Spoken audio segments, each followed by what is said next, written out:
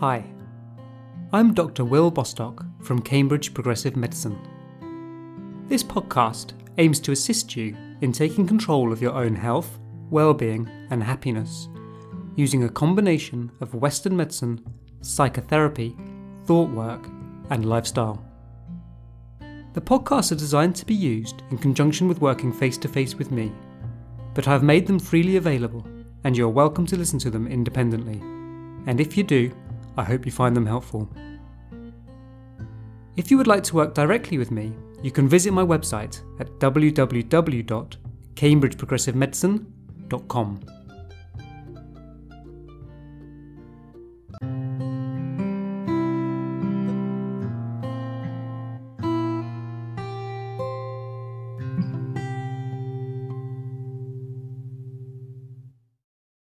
In the last episode, we discussed that when pain is functioning properly, the pain system is a good thing, designed to keep us safe.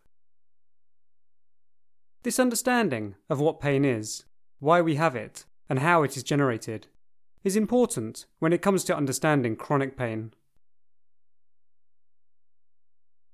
As a quick clarification, the word chronic, in a medical context, refers to how long something has been going on for. It does not refer to the severity. A chronic pain is a pain that's been going on for a long time. The opposite, acute, is something that has recently started. We discussed that pain is a warning system designed to alert us to perceived danger. And because of this, the intensity or severity of pain we experience is dependent on context. The brain can amplify or reduce the severity of pain, depending on its perceived level of danger. We explored the idea that sometimes, if this system malfunctions, pain can occur in the absence of a disease or injury to the tissues of the body. If the brain is perceiving danger in this area, it will give you pain. However, the presence or absence of injury does not make the pain any less real or legitimate. It doesn't mean we are making the pain up, or that it's all in the head. When we experience pain, it is always real, because pain itself is an experience. But when we experience pain, it does not necessarily mean that something dangerous is happening in our bodies. It does, however, mean that something is wrong. There is something wrong because we are in pain. If it is not something wrong in our bodies, then it must be a fault with the warning system itself. My favourite analogy for this is an emergency light in a car. If your check oil light comes on and you check the oil and it's fine, it might just be a problem with the light itself. In chronic pain syndromes, such as irritable bowel syndrome, fibromyalgia, and chronic regional pain syndrome, there is often a problem with the pain system itself. It has got stuck on, or is stuck at full volume. The brain is generating pain, even though it is not in our best interests to experience pain. The brain is perceiving danger in a particular area of the body, even though that part of the body might be working okay. The pain itself, however, is 100% real. Just like with the warning light in the car. The light is still on, it's just as bright and distracting, even though the oil level might be okay. You are not imagining the light, it's not a hallucination, and you are not making it up. It's just that the reason the light is on is a problem with the light itself, not the engine. Although all pain is real, there are different categories of pain. Because the production of pain is a complex process, when we experience pain, the problem can be in different places. In the tissues of the body, in the nerves themselves, or in neural networks in the brain. Pain scientists describe 3 different types of pain based on the level in the pain system which is triggering the pain. There is nociceptive pain, where the pain is being triggered by activation of the warning pain neurons in the tissues in response to injury or damage. This is the kind of pain you experience if you trap your fingers in a car door. Second is neuropathic pain, where the problem is not in the tissues, but within the signalling nerves themselves. The nerve itself has been damaged, infected, or trapped. And it is then sending excessive danger signals to the brain, even though there is no danger or damage in the body tissues. This is the kind of pain you get from nerve damage, such as in sciatica, diabetes, or due to shingles. The third type of pain is central pain, where the pain system in the brain itself is producing pain, regardless of the level of damage in the tissues or signals from the nerves. This is the kind of pain that is responsible for a lot of chronic pain and chronic pain syndromes, such as fibromyalgia, temporomandibular joint dysfunction, and chronic pelvic pain syndromes. Sometimes, to simplify this, the first two types of pain are described as body pain, whilst the third is referred to as brain pain. It is important to understand that ultimately all pain is brain pain, because the brain is always the final step in the pain pathway, as it is responsible for creating the experience of pain. What this refers to is which level in the pain pathway is most responsible for the initiation of the pain. In general, immediate pain is more likely to be the first type, whilst pain that has been going on for months or years, or pain that moves from one place in the body to another, tends to be the third type, the central or brain pain. Again, this can be difficult to understand. If I'm saying this third type of pain is produced by the brain, in the absence of damaged tissues, how is this different from saying that the pain is all in the head? How is it not saying that the pain is merely imagined? There are several ideas that come along with the all-in-your-head concept, and they play a role in why chronic pain and other central sensitivity syndromes can be such emotive and controversial areas of medicine. I think it is best to address these head-on, to name the beast. If this concept is misunderstood, it might imply several things that are simply not true. That the pain is imaginary and not real pain. That the pain is less legitimate. That it is just stress. That people could choose not to be in pain. That they are weak or somehow deficient for experiencing the pain. That people are to blame and the pain is somehow their own fault. That they're making the pain up for a secondary gain, or that they are malingering. That this pain is less deserving of compassion, love, and medical attention. There is a danger of making it into a moral issue, a hierarchy of pain, that tissue pain is somehow a more superior, more noble type of illness than central or brain pain. All of these ideas are completely wrong and extremely harmful. But I think it's important to voice them. When we feel offended by something, it is because a little part of us, deep down, suspects it might be true. We feel angry because we have activated our shame. It is important to confront these doubts so that we can understand how wrong they really are. Not to convince other people, but to convince ourselves. So that we can be compassionate to ourselves and seek helpful solutions. These ideas are incorrect on multiple levels. On a practical, societal, biological, pathophysiological, psychological, philosophical, and spiritual level. This way of thinking about pain is unhelpful and wrong. We touched on this a little bit in episode 13, from a more general perspective concerning the nature of our bodies and our minds. Fully understanding the magnitude of how wrong these ideas are involves some complex ideas that may challenge some of our basic beliefs about reality. These questions about the nature of matter and consciousness, human autonomy and free will, have been puzzling scientists and philosophers for thousands of years. It's fascinating stuff, and maybe in the future we can do some episodes about it. For this episode though, I think we can simplify things a little bit and just focus on the biology. Just this first level of explanation is convincing enough in its own right. What I want to demonstrate is that from a moral perspective, there is absolutely no difference between brain pain and body pain. Although they are produced by a different pathway, with the fault or problem being at a different level of the body's pain-producing system, they are equally biological. They are just as valid and just as real. The scientific explanation of this is the concept of neural networks. The processes that produce brain pain have biological systems that underpin the production of pain, just as body pain does. The nerves and synapses that make up your brain are physical things. They are no less physical than the knife or the finger or the pain receptors in that finger. Central pain is produced by a material, physical process.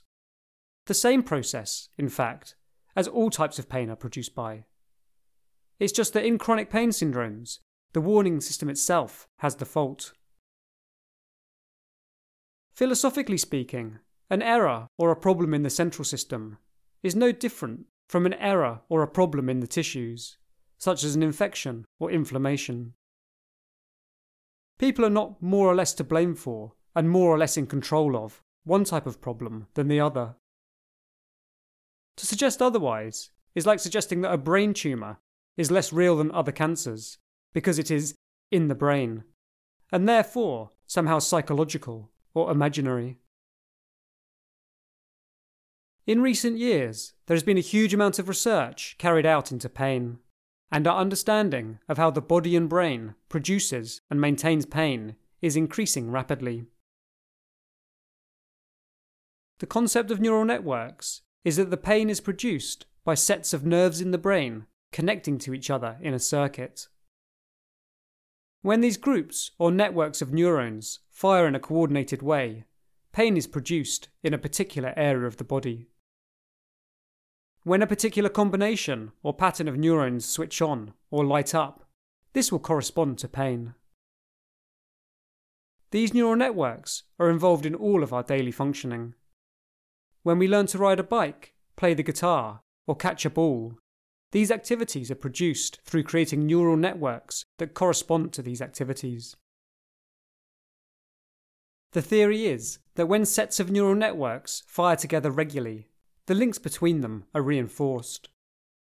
The more times they fire in a coordinated way, the more likely they are to fire in this pattern in the future. This is how we learn automatic, coordinated tasks, such as driving a car or a tennis swing. It's also how we develop automatic, unconscious habits. Have you ever found a particular word or phrase annoying, but then a month later, catch yourself using it all the time? You know what I mean? Neural networks for pain can be set up in the same way. For example, in chronic regional pain syndromes, the pain often starts with an injury. Somebody breaks their ankle, and the brain produces pain in response to inflammation in the ankle. The ankle heals because in general, the body is extremely good at healing itself, but the pain doesn't go away. The theory is that the neural network that produces this pain gets stuck on. It continues to generate the pain, even though the initial injury has healed. Another way to conceptualize this is to think about amplification and volume. In chronic pain syndromes, the brain's pain system becomes supersensitized. It gets stuck on full volume, producing the maximum level of pain, regardless of the type of stimulus it's receiving from the body. Again, I want to reiterate that this excessively amplified pain is just as real and just as painful as any other type of pain. When someone breaks a leg, it's exactly the same central system that produces the pain. The pain itself is the same, but the level of the problem in the system is different. Although the experience of the pain is just as intense in these different types of pain, the treatment for them is different.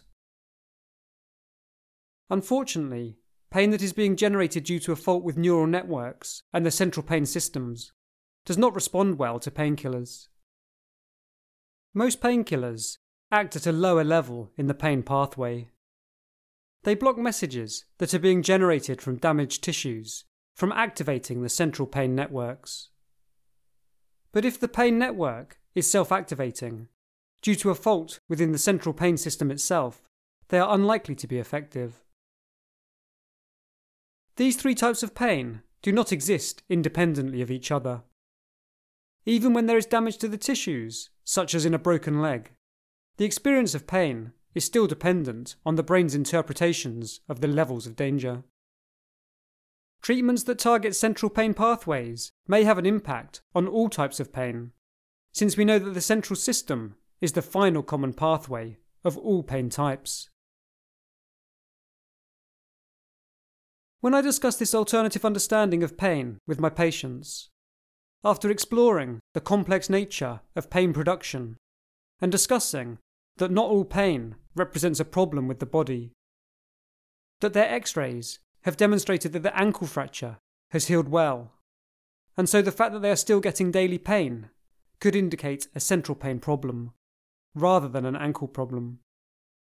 The natural response is, okay, so what do we do about the pain? This is a sensible response. If the problem is a neural network, what can we do about it? And why does working out if the pain is a tissue, nerve, or central pain matter?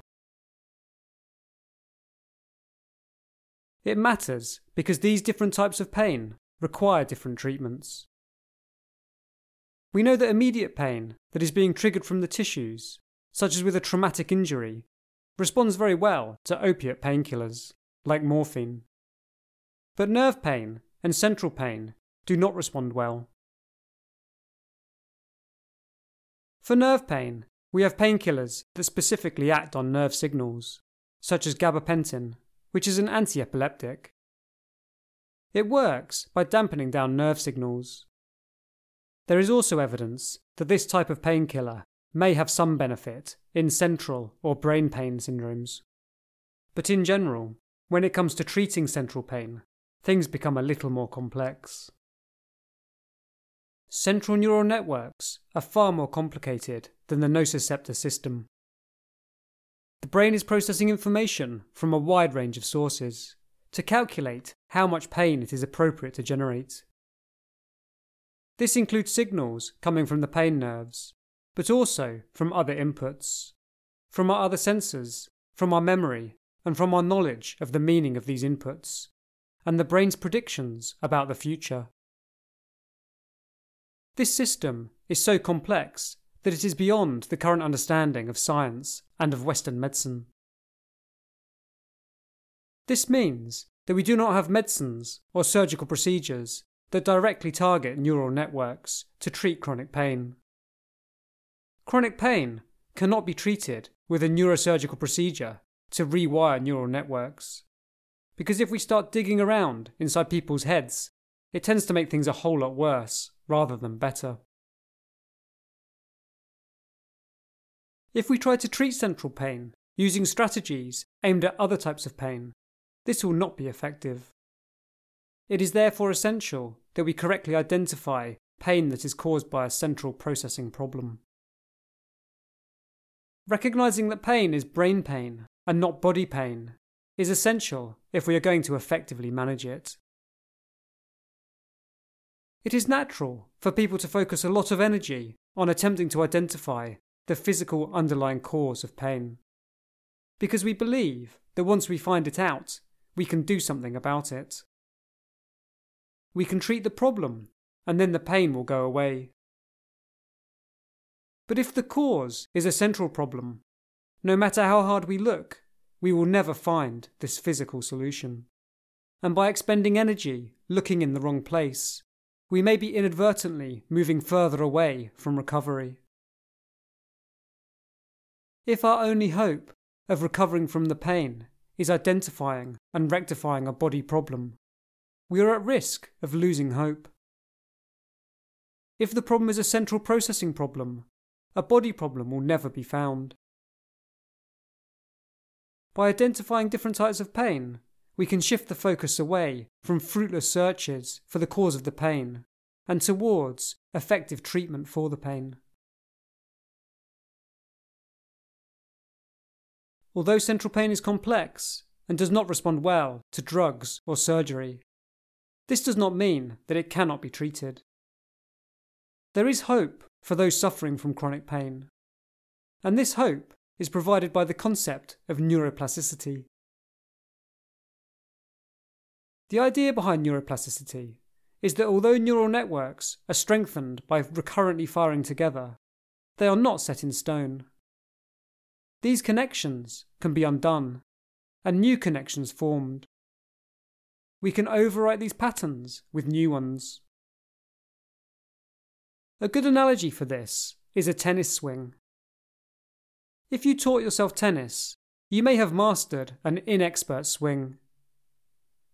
If you subsequently went for tennis lessons as an adult, you may need to learn to change this swing. Initially, this will be hard to do, because your current stroke has become second nature, and trying to change your swing may result in a deterioration in your play. But with practice, you can retrain this pattern. And by putting in the work to do this, you may be able to improve your overall game. In the same way, by recognizing the role that neural networks play in producing pain, we can find techniques to rewire these neural networks to reduce pain. Although the neural networks that underlie the pain are physical, the mechanisms for rewiring them may not be. A tennis swing has an underlying physical brain state or neural network that corresponds to it. But we don't improve our tennis swing through neurosurgery. We have natural tools for indirectly influencing the physical structures in our bodies and brains. We don't always need science or medicine to make significant improvements to our health. This brings us, once again, to this important recognition of the link between the body and the mind, which is central to our understanding of health and well-being. There is a two-way causation. Physical states in our bodies and brains produce our experience of being in the world, our thoughts, sensations, experiences and emotions. But equally, our thoughts, sensations, experiences and emotions impact the physical state of our bodies. This is obvious in our everyday experience of the world.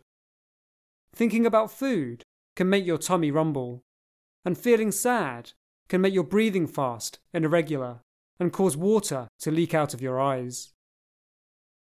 These are real physical changes. They are not imagined. They are not in the head.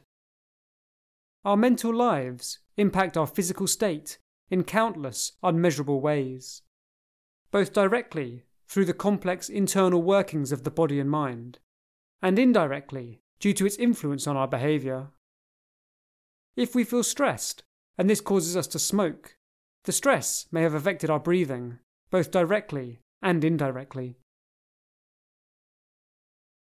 In the same way, our mental lives, our experience of being in the world, has both direct and indirect impact on the creation of the neural networks in our brains, including those that produce pain. Although the exact mechanisms that are responsible for this two-way causation are not fully understood, either scientifically or philosophically, there is little doubt that they exist. There are lots of examples of how emotive experiences contribute to pain production, both anecdotally in everyday life and also from formal scientific research. Perhaps the most widely researched of these is the concept of placebo, and its opposite, nocebo. Most people have heard of the placebo effect. The idea that if we believe that we are going to benefit from an intervention, that belief itself can be of benefit, even if the intervention has no direct physical effect. Although placebo is by definition a dummy or sham intervention, it is widely recognised that it is a significant one. It has real, physical, measurable effects. So much so that we must control for it when we test the efficacy of other types of treatment. It is so effective that it is often exceedingly difficult to come up with an intervention that's better than it. Most people think of placebo in terms of dummy pills, but there have been studies demonstrating benefits from all sorts of different placebos. Interestingly, dummy injections are more effective than dummy pills, and red dummy pills are good stimulants, whilst blue ones are better sedatives. People have shown benefit for sham meditation and even sham knee surgery. Patients were anaesthetised and the knee was opened up and then stitched closed again without doing the surgery. This was so effective, in fact, that it was found to be just as good as the real surgery. It is important to note that these are statistically significant changes. They are not imagined benefits. The placebo effect causes genuine changes in our bodies and minds, and produces genuine improvement in our health. What is perhaps even more fascinating is that studies have shown significant benefits to placebo, even when people are told that the treatment they are receiving is placebo. People often say that something is just placebo to mean not significant, but this is a misunderstanding, because the placebo effect is incredibly significant and very real. This is widely accepted in the scientific community, to the point of being almost beyond doubt.